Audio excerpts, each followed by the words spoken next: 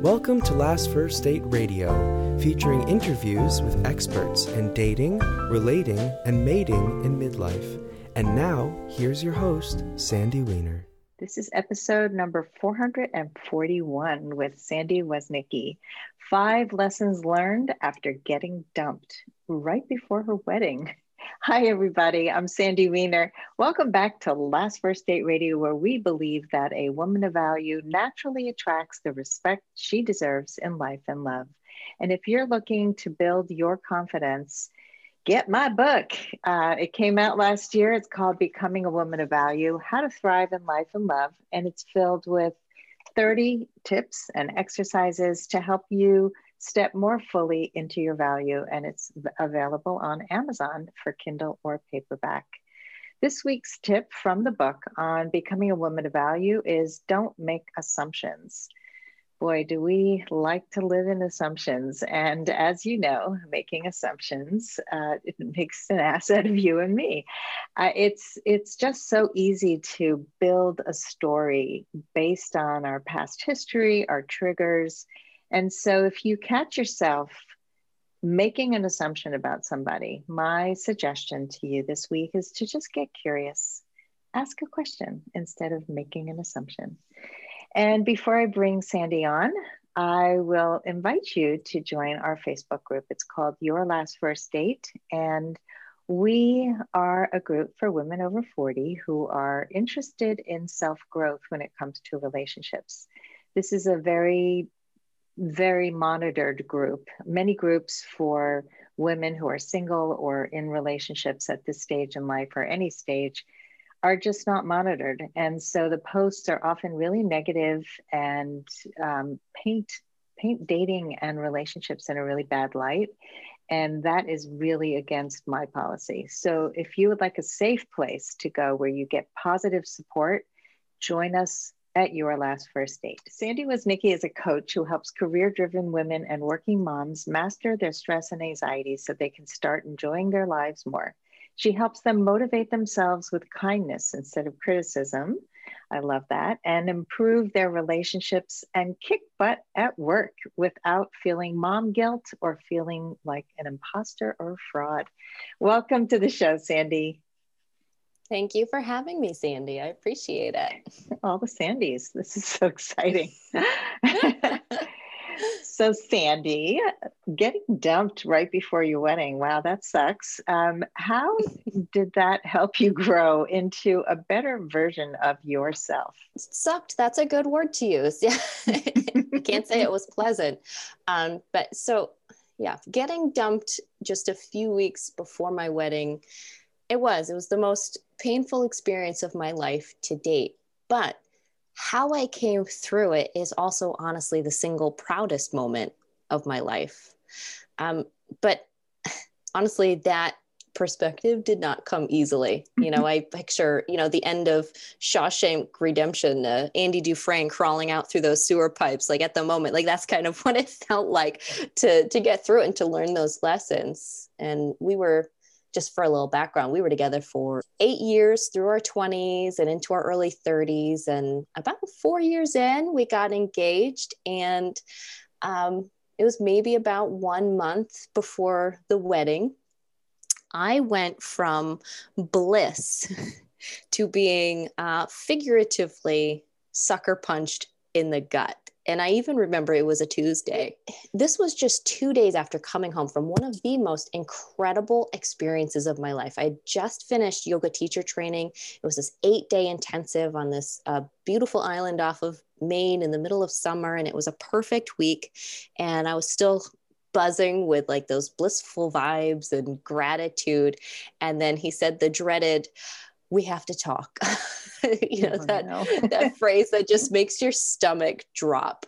And he said, I don't want to get married anymore. And it's just that contrast, that transition from high to low. I mean, it was dizzying. Like in 1 week, I felt both the best and the worst that I'd ever felt in my life. And, through did the he following say months, why did he not want to get married? we grew apart. We just weren't for each other anymore. I mean, you grow so much in your 20s, and, you know, I can't say there was any one thing in particular. In retrospect, it was just time. You know, it had run its course. When it happened, you know, it's so hard to see that. And so just as a result, I mean, those next few months were just uncontrollable crying and deep sorrow, and honestly, some of the greatest lessons that I've ever learned. And reading and hearing the stories of other people having gone through that was such a help to me. And it made me feel connected and not alone. It helped give me hope, knowing that, okay, there's a light at the end of the tunnel. This pain, this suffering is going to come to an end. And that's why I love telling this story, is to tell people about the path of self-discovery and development that it sent me on, and how I became a smarter and stronger and more self-compassionate person because of it. And, you know, I love helping other people see that that's possible too. It hurts a lot right now, but from the right perspective, you can learn so much about yourself and about life and come out even stronger on the other side. I so agree. I mean, I've not experienced getting dumped right before my wedding, but I have definitely experienced heartache. And as I told you right before the show, both my kids are going through breakups right now. And it's really interesting to watch how they both process. I think they're both doing really well. But my son is like you, where, you know, he went through the tears and the heartache, but he also did a ton of research and bought a book and, you know, was working on himself, and then saw this as an opportunity for self-growth. My daughter, it just happened just maybe Sunday, and today's Wednesday. So it just happened. It's fresh. And it's very fresh, and they were together longer. And, but, you know, I have to say that of all the breakups she's had, she's also doing better. And, you know, but it's not a simple process. And having, you know, going through this now with both my kids, I'm living through it again. I'm living through my own breakups and my own heartache and theirs. And so I would love to hear how you dealt with your emotions, because a lot of people just don't want to deal with them. You know, they want to push them away, or they stay stuck in that, like, why me victim place for a long time. And you really go through the stages of grief. I mean, there's bargaining and shock and you know, and this can't happen, and pleading. And so, yeah, tell us how you handled your emotions. Yeah, I think that was one of the biggest lessons for me, was to learn how to handle my emotions. So, I mean, first and foremost, I think what I learned, which was just amazing for me, was just learning how to feel my feelings. And it sounds so simple enough, right? But it's not something that we're great at, and that we consciously do, like, on purpose with any of our negative emotions. So we still lived together for 3 months after the wedding was broken off. And it was especially hard coming home from work, knowing that he would be there. And towards the end of those 3 months, I'd gotten pretty good at avoiding or numbing or running from the experience of, like, the full intensity of the pain. But the day that he moved out, I decided, you know, it's time. I need to feel all of it. And so I closed my eyes. I let go of any resistance that I felt to the pain, and I just let the full force of it wash over me and wash through me. And I accepted the pain without judgment. It's like both experiencing it and watching yourself experiencing it at the same time. And for me, I did it dancing in my kitchen. That just seemed to be the right thing to do for me. And it just kind of seemed like that helped move the emotions through me. And it left me in a literal and figurative puddle of tears on my kitchen floor. And it was honestly incredibly cathartic. The thing is we avoid the full the full intensity of any of our negative emotions, because it feels like this crushing wave of feeling. It's not only going to knock us over, but it's going to drag us down and drown us in sorrow and anguish. It feels like the pain might kill us or drive us insane. So we hide from it, right? It makes sense though. We are built to seek pleasure and avoid pain. So of course we want to run away from it. But when it comes down to it, our emotions, they're energy in motion, and energy needs to flow. And if it's blocked, it gets stuck. It doesn't leave. It doesn't fulfill its course. And our emotions are the physical manifestation of our thoughts, right? It's how we physically experience the thoughts in our head. So by blocking them, numbing them, denying them, we're not facing reality. So you need to breathe and witness and let the emotions flow. And instead of judging them and hating the process, viewing it through a lens of curiosity is really helpful. You can't rush the healing process. It takes some time, but avoiding the feelings and numbing them with wine or pot or pills or TV or food or all of the above, like I did, it only drags the grieving process out longer because you're not facing it and addressing it. Not to say that those aversion techniques should be completely avoided through the whole process. I mean, you do you. I mean, you need some relief, right? From time to time, you need okay, I need a little bit of a break from this really strong feeling, and I get it. Just be aware that you will eventually need to face those emotions head on, and it won't be as scary as you think it will be. It's that fear of anticipation that really keeps us from allowing ourselves to just release that resistance and feel and allow those emotions to sift through us. I love this so much because a lot of the work I do is about feelings, needs, expression. We cannot heal from anything if we don't work through feelings. And often we carry anger, resentment, sadness. We can carry that for decades if we don't deal with it. I have clients who, this is like childhood stuff. It still lingers because they're afraid to look at it. And once you take it out of the dark and shine a light, it's so much less scary. It's so much less. Yeah. And I love that you also gave permission to sometimes eat a cake and smoke some pot and do whatever works for you, have some chocolate, but also moving your body. And I love that too, because, I know for my son, he started to just constantly be moving. There was so much pent up energy that he wanted to push into a better place. And so he was walking and running and taking, going on his stationary bike. And he felt so much better having moved his body. So, I think these are great suggestions to actually face the emotions, and they live a very short time when you take them out. And even sometimes you can anthropomorphize an emotion, like just say, hey, sadness, what do you want from me today? And really, instead of going, go away, go find somebody else to make sad.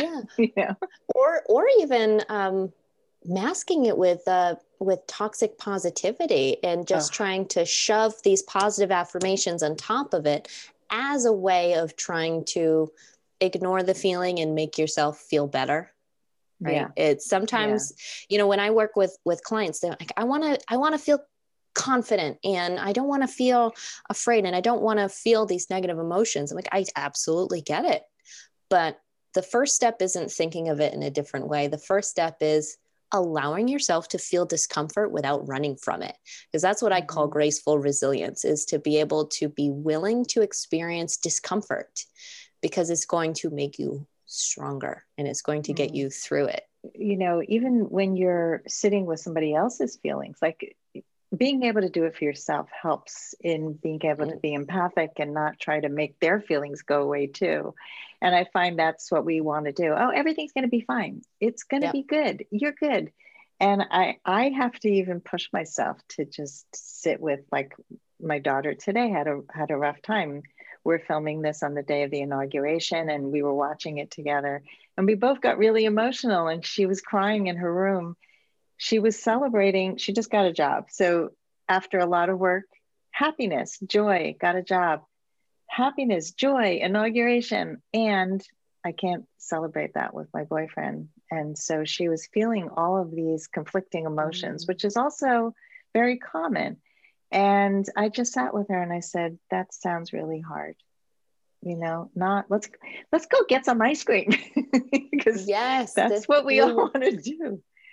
You know, it's so funny you say that. And I'm so glad you say that, because it's such an important step that's so often missed. You know, when we talk to a friend or a spouse and we tell them about something hard we're dealing with, and they come back with, oh, don't worry about it, it'll be fine. Or, oh, you know, just try this, that'll help. And you don't feel better. And that's because what you're looking for in that moment is somebody to just see your pain and to give you this sense of that shared humanity in your pain. It's like, oh yeah, okay, I get it. I see it. I validate how you feel. And, you know, and learning to do that to ourselves is important. Learning to talk to ourselves just as we would a friend, and to give ourselves exactly what we would need from somebody else if they were giving us this conversation, is to just say, yeah, that's hard. That sucks. And it's just something so simple that's so freeing in that moment. And it's without judgment or trying to fix. And you keep bringing judgment into this conversation. And I want to highlight that, because we can be so self-critical and self-judgmental. And when we can have self-compassion and just accept, this is how it is for now. It's going to be sucky for a while. That's okay. The first thing I'll say when it comes to self-compassion is what most of my clients will say is that, you know, I just don't get how to do it. And so when I explain, okay, well, let's start with, your friend's having a hard time having this exact same experience you are, how would you talk to them? And that makes sense. Like, but how do I do that to myself? And you use the same words directed towards yourself, those same compassionate, motivating words that you would use to someone else, using it toward themselves. But what holds them back is, yeah, but it sounds weird. Like, I don't get it. Like, it doesn't feel right. And the analogy that I give to them, and I'm sure you know exactly what I'm talking about here, is when you, for example, when you hear your voice played back to you, like in a video or an audio, and you think, is that how I sound? That's so weird. I don't like that. And it doesn't sound like me, is what it feels like when you hear your voice. The thing is it is you. It's just not the you that you're used to hearing. Just like that self-compassionate voice, you know, we're such a mimicking species, and we see so many examples of people being hard on themselves. We don't see enough examples of people being self-compassionate, right? So it's kind of weird and kind of foreign at first. And so people jump to a conclusion that this just isn't working for me. You know, I can't talk to myself like this. That's okay. It's okay, because it feels weird at first, because you aren't used to talking to yourself like that. So let's say your friend, I don't know, wants to lose weight, and she had a stressful day and ate a pint of ice cream, and she calls you up feeling really guilty about that. Now, you wouldn't say to her, oh my God, that's disgusting. You're never going to lose weight, because you don't have the willpower to do it. One, no, you wouldn't, because it's so mean. And two, it creates this self-fulfilling prophecy, right? You know, because that's going to stress her out, probably reaching for more sweets for comfort, or it's going to completely demotivate her and just make her give up. But the thing is we use that same voice to ourselves when we fail or when we misstep. So what you would say to your friend is, oh, that's all right. It's just, this is one day. We're going to take this one day at a time, one meal at a time. You know, you had a stressful day and you fell back on an old habit. It's okay. It happens. Let's keep going. You got this. I'm here with you. You can use that same language towards yourself, because one of those sounds motivating, one doesn't. And we just have this misconception that, we could be too soft on ourselves, and that, you know, we have to motivate ourselves with with fear and criticism in order to move forward. But didn't that compassionate response sound so much more motivating, right? And it just feels much more uplifting. So pay attention to the language that you're using to yourself, and flip the script. If it's easier to just kind of, I love the idea of imagining that you're telling this to somebody else, because it's kind of easier. And what it does also is it creates this non-identification with your experience, because when we start feeling really bad about ourselves and I'm not good enough and all of these limiting beliefs that are causing this negative self-talk, we identify with it so much that we believe it to be true. And we believe, okay, I have this thought, so that means I am this, I am bad, or I am not good enough, I am not lovable. So when you take a step back and you imagine that you are, that your friend is dealing with this issue, and what would you say to her, then that gives you the language that you should be using inward, and it just gives you that space to be able to talk to yourself. I think that we often confuse our feelings with who we are. So if we're feeling really bad, you know, the language you were just using, I am bad, I am, but it's really, I'm just feeling those feelings. And I'm reading the book Taming Your Gremlin again. Have you ever read that book? Yeah. This is like, yes. I just had it out to refer to a client who just goes into these Andrea places. Owens, is it? No, this one's Rick Carson. It's an old book that was that one. Yep, updated and expanded. Yeah, we learned about this in coaching school, and we all have these gremlins and we think they're real. And then he has a great way of just making it comical and taking it and realizing it doesn't really have power over you, all those voices in your head, if you learn how to tame them. But this is not what we're talking about. This is like another hour podcast. It is. So it's related, but it is sure, important. Yeah, it's important part of the process. Because when you get broken up with and dumped, you often start feeling like, what's wrong with me? So let's go to the 5 steps that you took to heal after you were dumped. Yeah. So that first one is, learning to accept emotions and to allow them and to acknowledge them.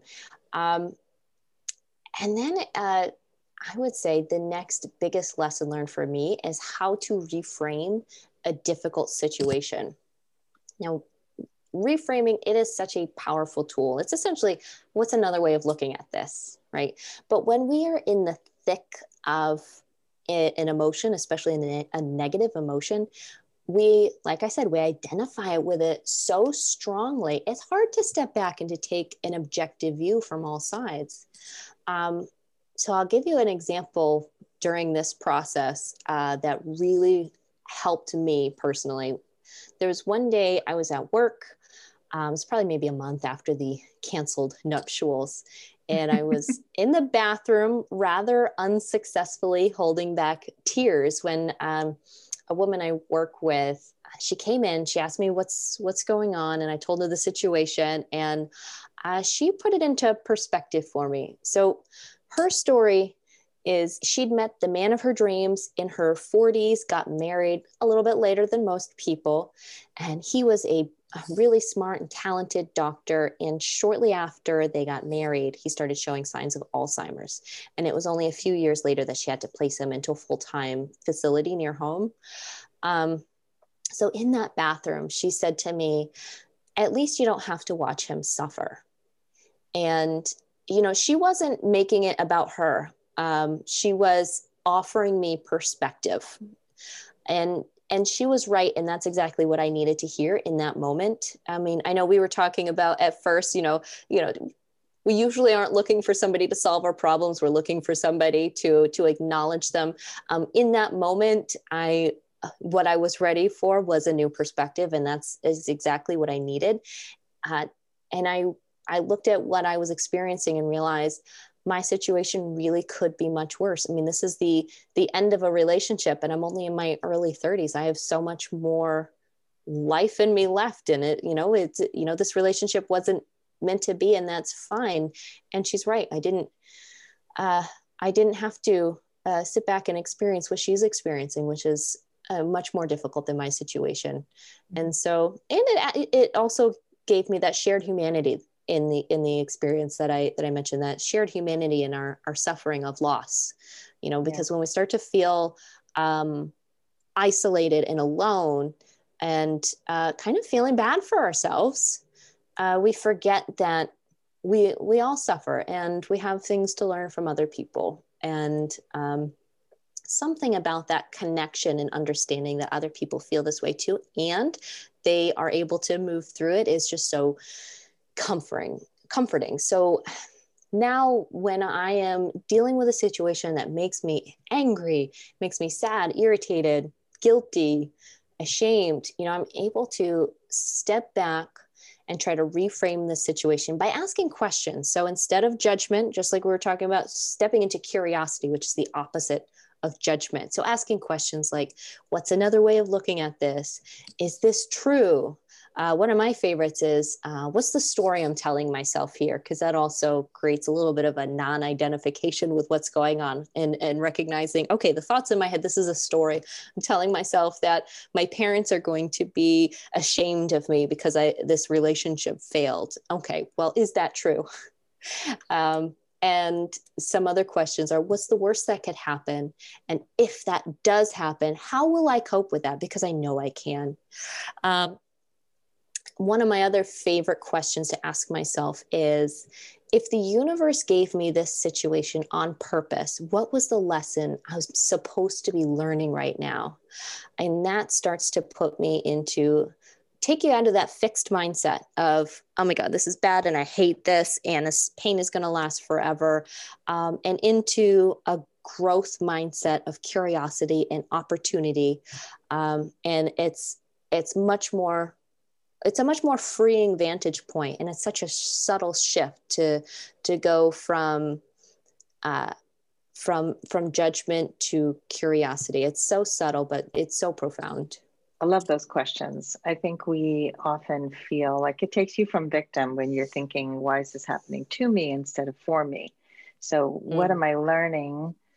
As you're talking about the woman in the bathroom, I was thinking about a perspective for her situation too, where at least she found love. A lot of people don't even take that risk. So she found it later in life and it didn't work out the way she imagined, but she got to experience love. And that's a story I'm making up about a total stranger that I haven't even met. But it's a great example. I think we often just see it as, oh, well, this shouldn't have happened. Why did I waste all my time? What's wrong with me? So I love the question. So accept and allow emotions, reframe, and get a new perspective.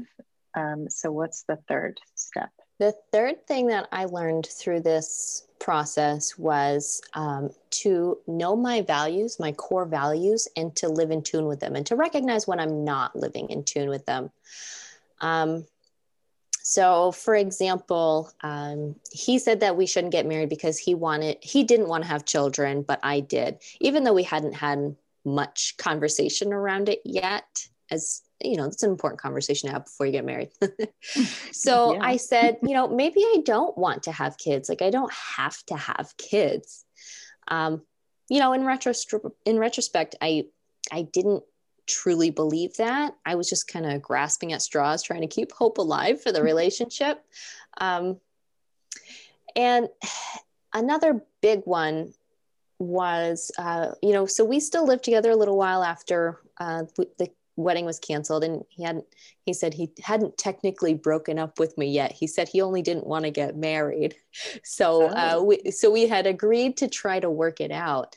And then just on a hunch, because some things felt a little off, I snooped on his phone. And I'm embarrassed to admit it, but I took his phone when he wasn't in the room, and I looked through his personal private messages just on a hunch.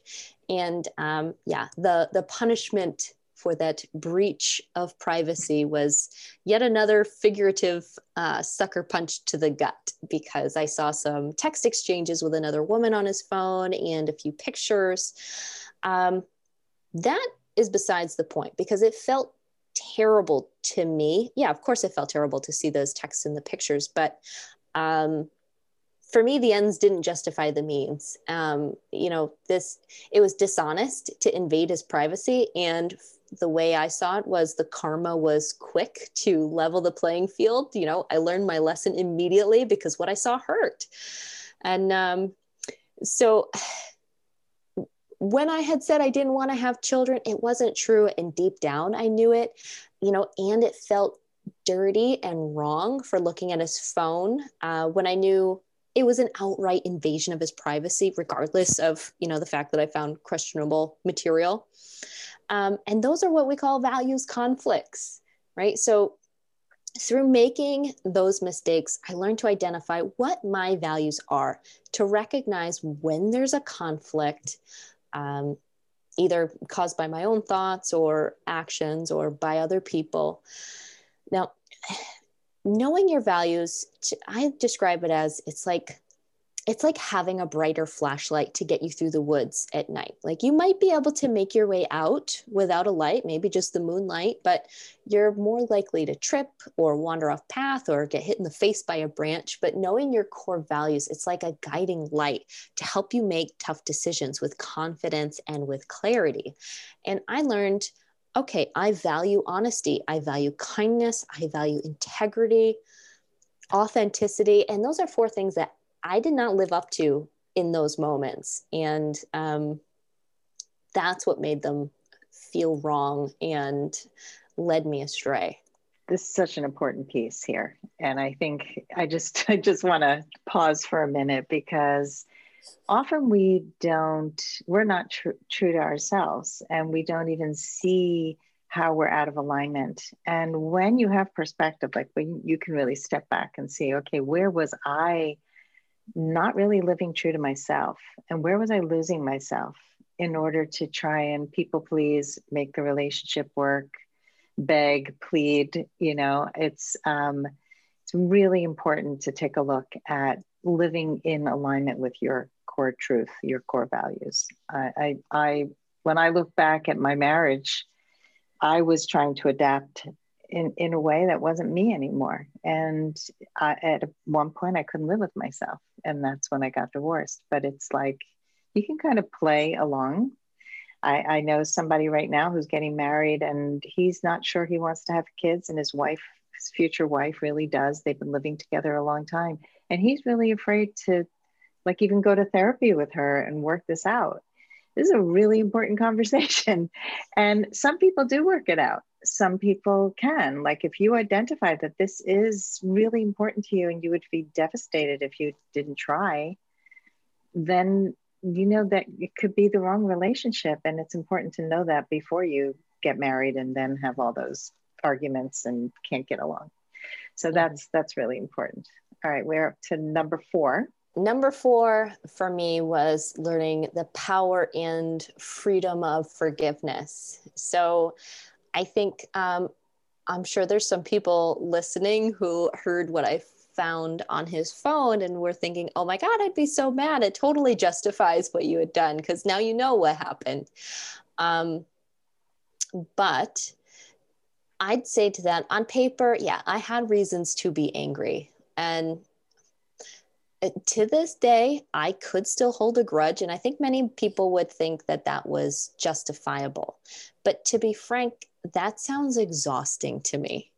Now, I certainly was angry for months. It's only natural. It was part of my grieving process. But I came to realize that anger felt terrible inside me. My ego was holding on to this idea that I'm right and he's wrong. And I asked myself, so what?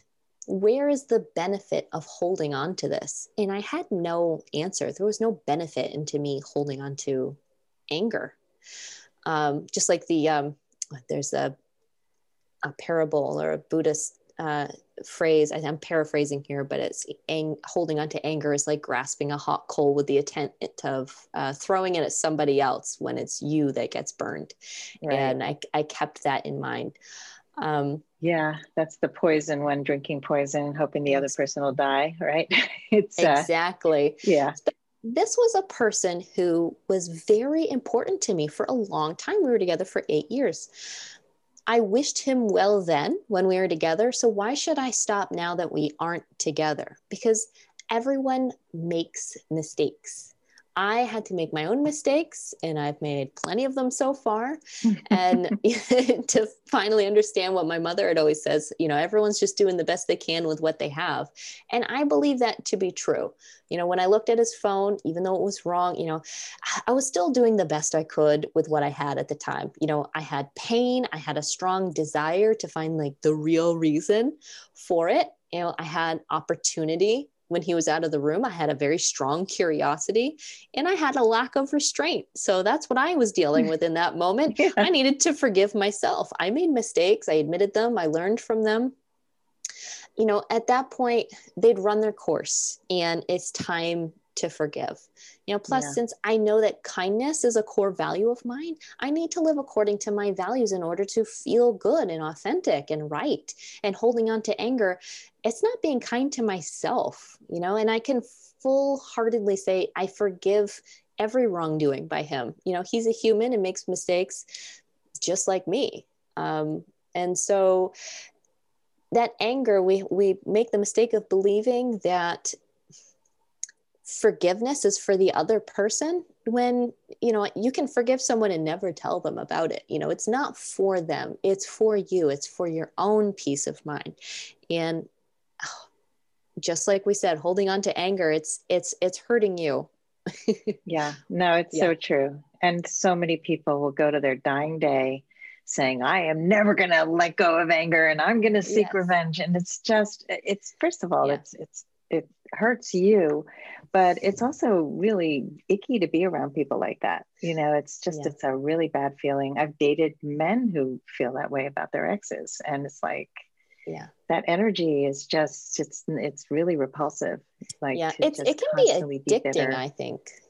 Yeah. And you look for people to support you in your anger. Yeah. Ooh, kill the beast, right? There's a self-righteousness to it that feels good. Something in us feels threatened. So we can either respond in anger or fear, fight or flight. And, it's our way of protecting either ourselves or our ideas or, our values. And, if you want to be angry, but know that it's a choice, and it's a choice that you're making. Yeah, absolutely. For taking responsibility, it's your choice. That's great. So, and what is the fifth step? For me, this was a big one. And it was that I learned how to rethink failure because, well, in retrospect, I realized I wanted the breakup. Sometimes I'd imagine him leaving me, or maybe on my more dramatic and theatrical days, that he, died in some terrible accident and I got to start again. But I came to learn that I was afraid of ending the relationship because it would have meant that I'd failed. I'd accepted an engagement proposal. I spent 8 years living with this person, making a life together. I planned a wedding. I'd made deposits. So to then say it was a mistake, that I changed my mind, would mean that I failed. I didn't realize at the time, but I had a huge fear of disappointing my parents. And I was afraid to call them and let them know about this transgression. I never stopped to define failure and what it means to me. At the time, I would have said that it meant to make a mistake or to not reach your goals or to fall short or to not be good enough. But with some time and some space and some introspection, I've since redefined what failure means to me, because I learned so much from this failure of a relationship that I now have a new perspective. So failure to me now means giving up on something or giving up on something that I want because it seems too hard or seems uncomfortable. It means not trying because of fear. So I go back to my reframing tool, and then I ask myself questions like, what's the worst that could happen? How likely is that outcome? I think I said it before, but if that worst happens, how will I cope? Right? You actually visualize it. We catastrophize and we jump to that worst case scenario that's going to happen, but we don't actually think beyond that. okay, if that were to happen, how would I deal with it? Because that gives us that power back. That fear is this lack of control over the outcome, but actually making a plan for what you do if that bad thing happened, it gives you some control and it makes that bad thing a little less scary. But then also taking a little bit of time to asking, what's the best that could happen, right? We don't spend enough time on that question either, because we fear the unknown, like the ambiguous. So define what you're afraid of, because it's much less scary on paper. And, now you have that opportunity to plan and to problem solve and to prepare. I've never been more accepting of my emotions and tolerant of pain since this experience, and this journey and everything that I've learned has led me to be my happiest me. That's wonderful. Well, as we come to an end, I would love to hear your final words of advice for anyone who wants to go on their last first date. Notice when you are jumping to a negative conclusion. I think that that's what holds us back. We think we're great at predicting and we're great at being mind readers. Just notice it. Oh, look, I'm playing fortune teller again and assuming that this guy is going to treat me as badly as the last, or I'm jumping to some conclusions that this just isn't going to work out. Notice it. Notice that negative self-talk, because then once you notice it, you shine a light on it, you can flip the script. You can examine it. You can ask yourself questions, come at it with an open growth mindset and with curiosity instead of judgment. And that's the key to being kinder to yourself. And that allows you to kind of show up with a courage and with authenticity and to be your best you, no matter what happens next. Love it. I think that's great final words of advice. And we actually started with curiosity with my tip of the day was about not making assumptions, and we're ending with the same thing. This is a good tied up in the bow. So Sandy, how can people get in touch with you? And I know you have a free gift. Can you tell us what that is?